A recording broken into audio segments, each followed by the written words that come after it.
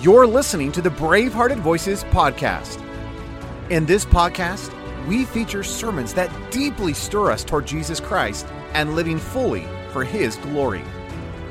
As you listen to this powerful collection of communicators from yesteryear, it is our desire that you be stirred to live a life fully given to Jesus Christ and discover a Christianity that actually works.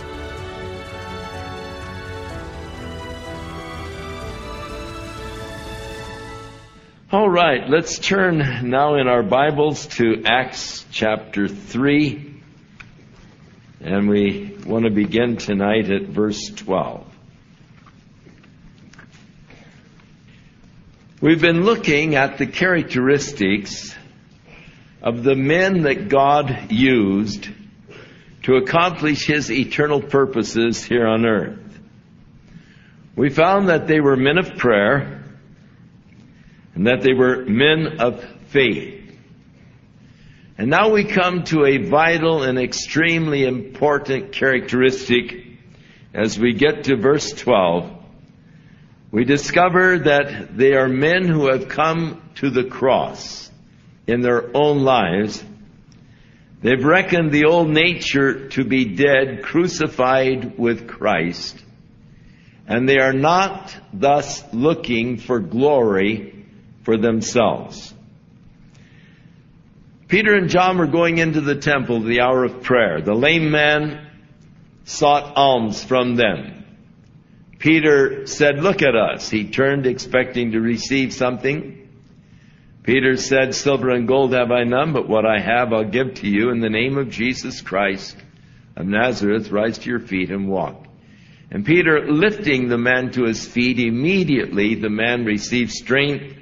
He began to walk and leap and praise God, went into the temple with Peter and John, walking, leaping, praising God, and all of the people gathered together on Solomon's porch, greatly wondering.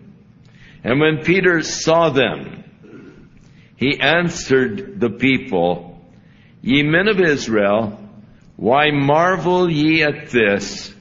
Or why do you look so earnestly on us as though by our own power or holiness we have made this man to walk?"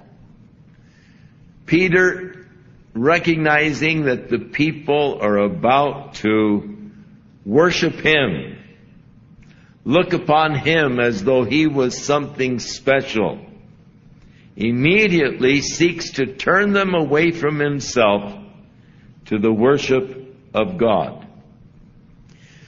Many people cannot distinguish between God and the instrument that God uses to accomplish His purposes. Because I can see the individual and I can't see God, I am often prone to exalt the individual that God used, rather than exalting God, who used that individual. And this is just the way people are. You can't stop people from being this way. But you can, as Peter, be careful not to try to stand on that pedestal that they're trying to put you on. You can be careful to turn the people away from you and turn them unto the Lord and let them get focused upon the Lord who was using you. I think that one of the greatest dangers in the ministry is when God truly begins to use you in a supernatural, marvelous way, because the people then want to exalt the instrument, and that's not good. The crowd began to look at Peter and John as it was the result of their great holiness, or that they had some kind of special powers, that they were able to make this lame man to walk. And they were ready to worship them for the miracle that was done for the lame man. If you want to be used of God and continue to be used by God, you've got to come to the death to the self-life. It's a very easy trap to fall into, that is to take the credit and the glory for what God has done. When people begin to elevate you, look up to you, and begin to revere you, it is so easy to then begin to accept the praise, accept the adulation. And our old flesh loves that. Our old nature wants to be worshipped. It wants to be admired. We want people to look up to us, and in fact, we want people to think that we are very holy, and we are very righteous, and we are very spiritual. And so often we then put on spiritual airs. We begin to have certain affectations that appear to be extremely spiritual. You can even develop a spiritual voice. Oh, brother, God bless you, you know. And you can begin to hold your hands in a very spiritual posture and close your eyes, and you can give off the affectations of being a deeply spiritual person. But what that does is draw attention to you, not to the Lord. I was in a church recently as they were having the worship service. They were singing choruses, some new ones that I didn't know, and so I had to read the screen to worship with the words. They had some beautiful choruses. But as they were singing, some unthoughtful person and persons started standing up in front of me. Hands raised, swinging back and forth, and they were very effectively stopping me from worship because I couldn't see the words anymore. And I thought, would you please sit down? If you want to stand and wave, then sit in the back row where nobody notices you. Why is it they always want to sit down front? And so it draws attention to the individual. Now, you might be completely sincere, and you might feel that you can worship better standing with your hands raised and swinging back and forth. Fine. If that's so, then go outside where you're not bothering anybody. Or at least sit in the back row where you're not drawing attention to yourself. But you see, it is so subtle and so easy to do things that draw attention to ourselves, and to give off the aura of being spiritual or more spiritual than the rest.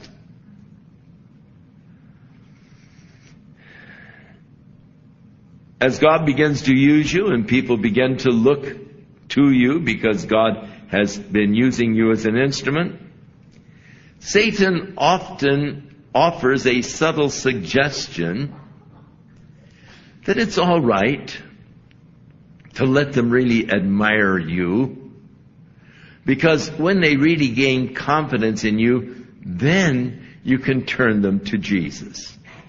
Look out for that one. Many have fallen into that trap. People that begin to take the glory to themselves soon become unusable by God. One of the main prayers that I have for myself, and I ask people to pray for me, is that God will keep me usable. I stand in amazement at what God has done and what God is doing. I marvel. And I am so grateful for what God has done. But I realize that it is God who has done it. And I realize that if I begin to take credit or glory for it, God can set me aside in a hurry. And so my prayer is, God, keep me usable. Keep me in that place where you can continue to do through my life, Lord, what you desire to do. Keep me from ever trying to touch the glory or take credit for what you have done. Paul the Apostle was concerned about this very thing. Writing to the Corinthians, he spoke about how he beat himself to keep his body under, lest having preached to others, he would be set aside, he would be put on the shelf. He realized that that's a prevalent danger. If you don't keep the body under, and that's not an easy thing, to keep the body under, to keep the spirit uppermost. Because the body wants to rule over your life even as the spirit desires to rule over your life, and you will be ruled by one or the other. You'll be governed by your flesh or you'll be governed by your spirit. And unfortunately, sometimes we are governed by the Spirit, we yield to the Spirit, and then unfortunately, sometimes we yield to the flesh and we respond and react after the flesh. And so there is this battle for supremacy. What is going to rule over you? Whether you'll be ruled by the Spirit or you'll be ruled by the flesh. We are told if we sow to the flesh, then of the flesh we're going to reap. If we sow to the Spirit, then of the Spirit we will reap. And it is a mistake to think that you can sow to the flesh and then reap of the Spirit. It's important, if I am to be used by God in a powerful way, that I have no personal ambitions for greatness. No ambitions to be famous. No ambitions to be known. No ambitions to see my name in print. As Paul said, God forbid that I should glory save in the cross of Jesus Christ. As the hymn that was taken from that verse of Paul, forbid it, Lord, that I should boast, save in the death of Christ my God. All the vain things that charm me most, I sacrifice them to his blood. When Paul was in Lystra, he faced the greatest peril of his ministry. Not when they stoned him, thought he was dead, and drug him out of the city. That wasn't the greatest peril. The greatest peril was when they thought he was a god, Mercury. And the priest of Jupiter was dragging an ox down the street to sacrifice it to him, for the people said the gods have come down. That was the greatest peril in the ministry of Paul. When the people were ready to exalt him as a god. The danger of receiving, accepting that kind of praise and adulation. The self-life desires worship. This is what caused Satan to fall. He wanted to be worshipped. I will exalt my throne above the stars of God. I will be like the Most High.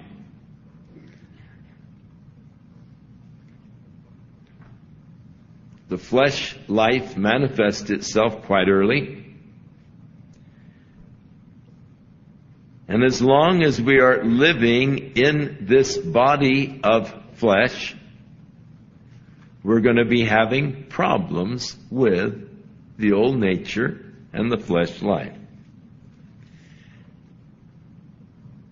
In fact, the flesh life is so universally manifested that we just call it natural. Well, God doesn't want you to live a natural life. He wants you to live a supernatural life. But you cannot live a supernatural life without the power of the Holy Spirit. Very early in life, a child begins to manifest the desire for worship, the desire for praise and adulation. As your child is standing on the wall saying, "Watch, Daddy, watch." And you look at him as he leaps from the wall and you pray that he doesn't break a bone. But he wants you to say, "Ooh, big boy, wow." And they're wanting the praise, they're wanting it's just natural. That's just a part of human nature. That is the old nature. Just like the little girl who dresses up in those dress-up clothes and comes out and she's wanting you to say, "Ooh, a princess, you're gorgeous." I mean, that's just natural. That's just our nature. We want people to admire us, to praise us. It's just a demonstration as the truth of Paul's statement to the church in Ephesus when he said we were all by nature the children of wrath, even as others. So I have a real problem when I become born again, when my spirit comes alive. Because now my spirit wants to rule. And my flesh is fighting against my spirit because my flesh doesn't want the spirit to rule. It's been on the throne for a long time and it is reluctant to cede the throne to the spirit.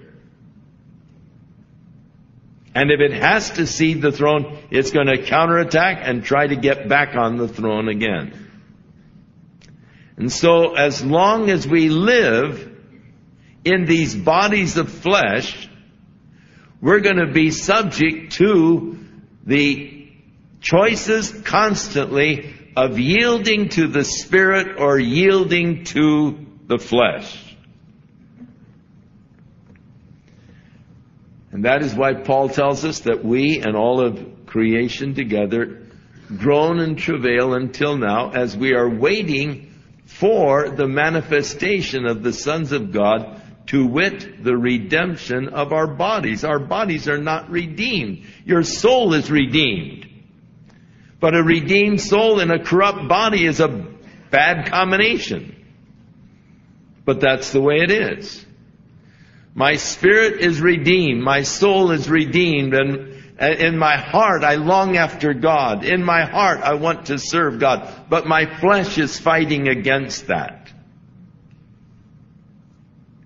Now, if I want God to really use me, I've got to come to the cross.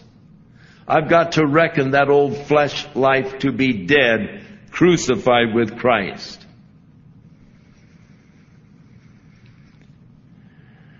In a few chapters, we'll see how severely God dealt with this problem in the early church.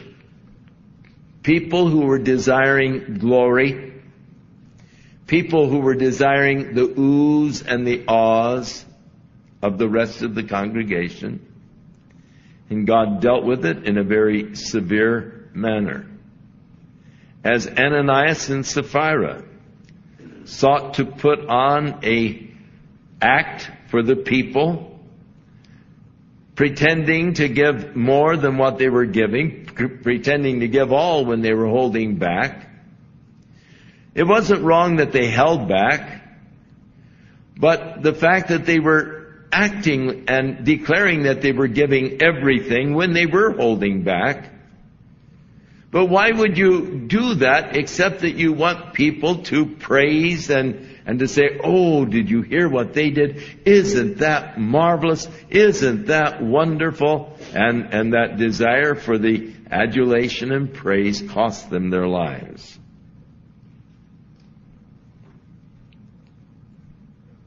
We look in the Old Testament, and we see there in Leviticus where when the tabernacle was complete and they were ready now to inaugurate the worship of God in the tabernacle, they had killed the animals for the burnt offering sacrifice. They were getting ready to offer the animals on the altar. Consecration to God, complete consecration.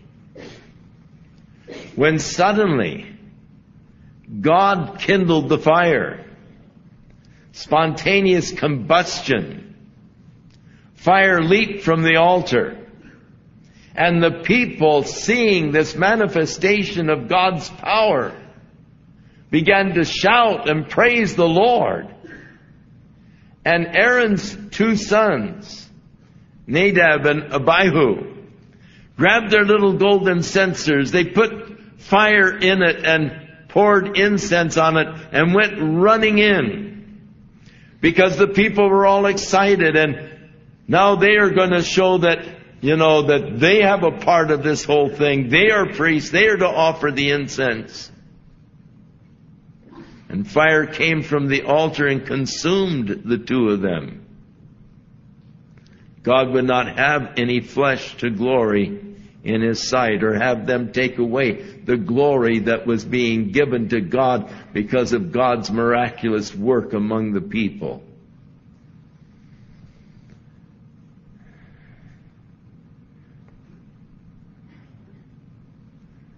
God had to dwindle Gideon's army down to just 300 to give them the victory over the Midianites, because God said, there are too many for me to give the Midianites into their hands, lest Israel vaunt themselves over me, saying, my own hand hath saved me.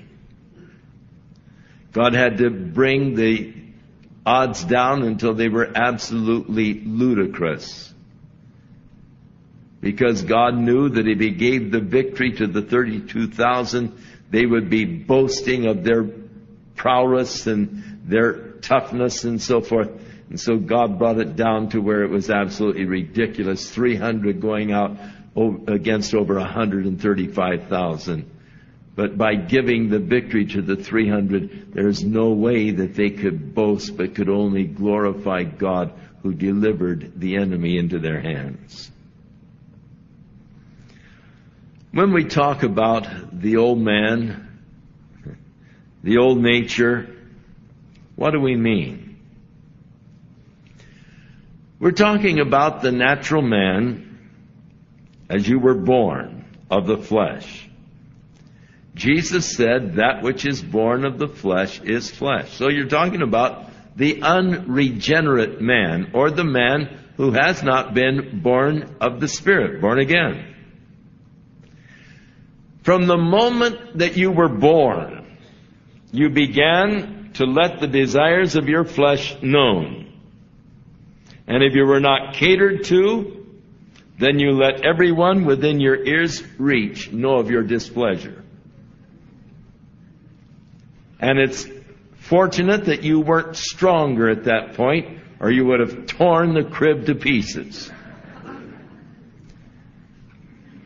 that same trait remains in a person until they are born again. Now, with some people, it does become a little more refined. But with others, they haven't really advanced much from the crib. They're noisy, they're demanding, and they've got to have their way or they're going to tear things apart. The old nature is the nature that is constantly insisting that things go my way or I'm not going to cooperate. It's manifested in the child who says, if I can't be the cops, then I'm going to go home and I'm not going to play with you anymore. I want my way. I want you to yield to my desires. It is sort of like Johnny's mother as she's watching the whole regiment of Marines marching by in the parade, and she said, look at that. The whole regiment is out of step but my Johnny.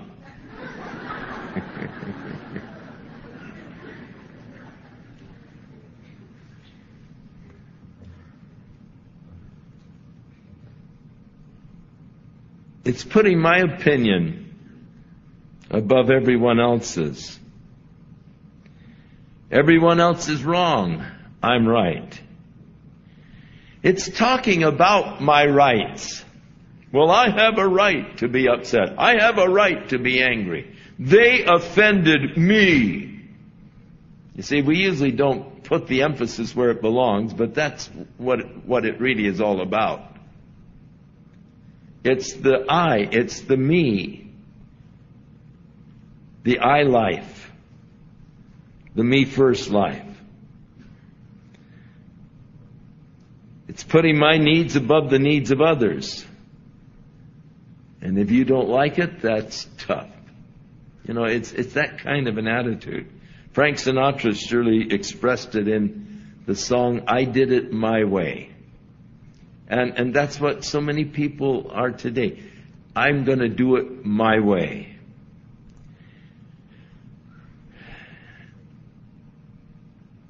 Now, it's interesting that God has only one remedy for your flesh life. And it is not reformation. God knows that your flesh is so rotten, He doesn't even try to reform it. This is the problem, of course, with our man-developed programs that are dreamed up by sociologists as they try to reform our society. My mother's cousin used to be the head over the state of California juvenile, whatever they called it, they used to call them reform schools. And the program that they had in reforming juveniles, he was the head over all of the reformatories in the state of California. He finally quit, heartbroken, discouraged, depressed, because he saw the inability of reforming these kids. He saw that the whole program was a failure. God's remedy is not reformation. He's not going to try to reform your old flesh. God's remedy is to kill it, not to reform it. Paul said, for if you live after the flesh, you will die. But if you through the Spirit do put to death the deeds of the body, you will live. So to live after the flesh is death. But if by the Spirit you will put the flesh to death, then you'll have real life. Writing to the Colossians, he said, mortify or put to death, therefore, your members which are upon the earth. Talking about your body, the parts of your body. Fornication, uncleanness, that is sexual impurities, inordinate affection, evil concupiscence, covetousness, which is idolatry. And so God tells us to reckon the old man to be dead, crucified with Christ. And we are told to put on the Lord Jesus Christ and make no provision for the flesh to fulfill the lust thereof. Don't make any room for it. Don't say, well, that's just my Irish temperament, or that's, I have a Latin temperament, or what. No, make no excuses, no provision for the flesh. That's the old flesh. You're not an Irishman. And you shouldn't trace your ancestry back to the Irish or any other. You're a new person in Christ. And you trace now your ancestry back to Jesus. And the old things are passed away. The characteristics, the natural testament, the natural temperaments and so forth have no place in the Christian's life. For I am a new creature in Christ Jesus. Walking in the Spirit. Someone called this last week and wanted to know, what does it mean to walk in the Spirit?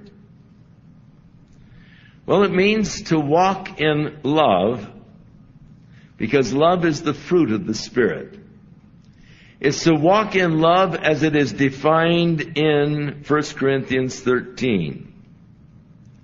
To walk in the Spirit means that I suffer long. I put up with a lot of things, and I am kind. It means that I'm not envious. It means that I don't vaunt myself. It means that I'm not puffed up. It means that I do not behave myself in an unbecoming manner. It means that I do not seek my own way or will. It means that I do not get provoked. It means I do not harbor evil thoughts. It means that I do not rejoice in iniquity. It does mean that I rejoice in the truth, and that I bear all things, and I believe all things, and I hope for the best, and I endure all things. Now, when I can live up to those things, walking after the Spirit, I'm not looking for glory for myself anymore. I realize how rotten my flesh is. And I desire not to give place to my flesh, knowing how rotten and evil it is. And so, I am now in the place where God can begin to use me, because I'm not seeking the glory or the honor or the fame, only seeking to bring glory unto Jesus Christ. And so as the people gathered, because of the miracle, seeing this lame man, who they knew he had been there for years, he had never been able to walk. It was a thing that he had had from birth.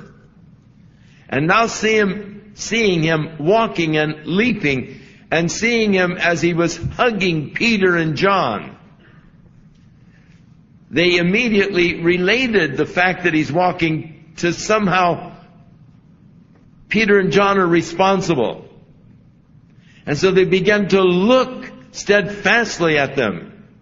They began to worship them, looking with adoration and worship. And Peter said, wait a minute. Ye men of Israel, why marvel ye at this?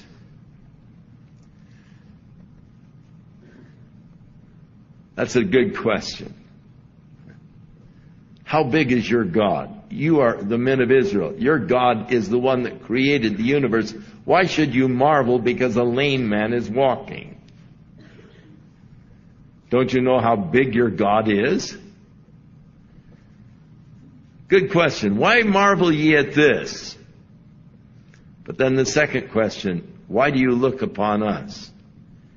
As though it was because of our power or our holiness that this man is able to walk.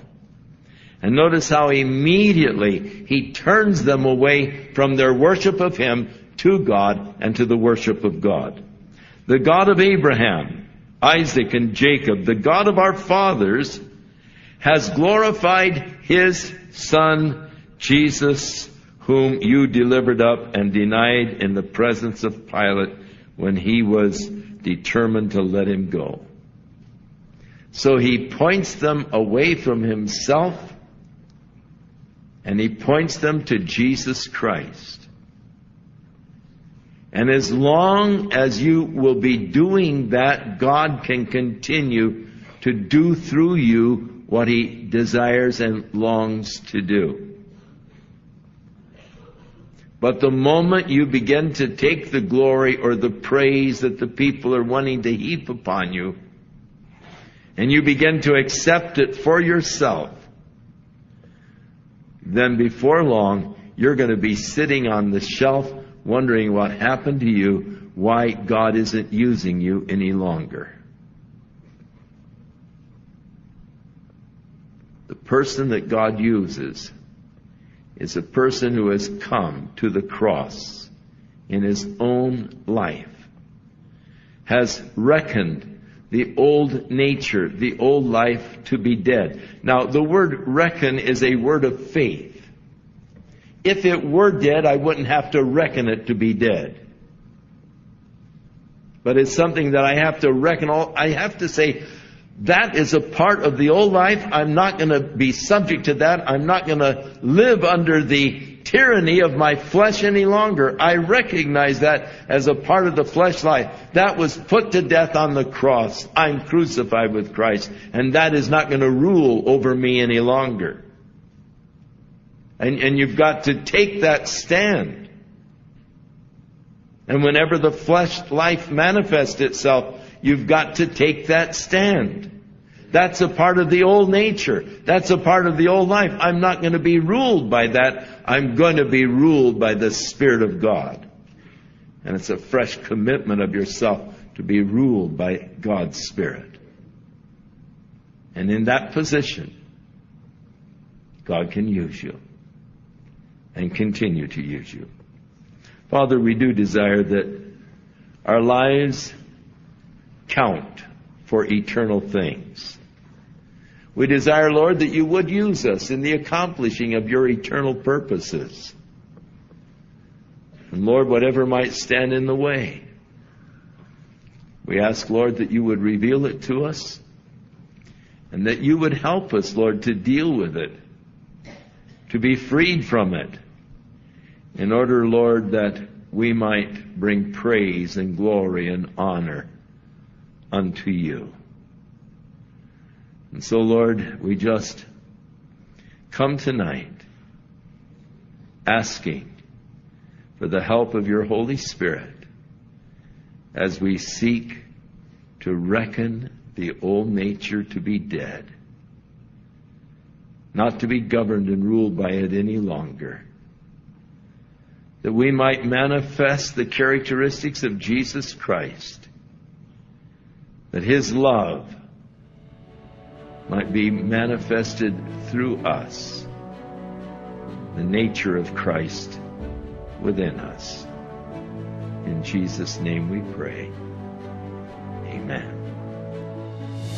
Bravehearted Voices is brought to you by the Ministry of Deeper Christian in partnership with Ellerslie Discipleship.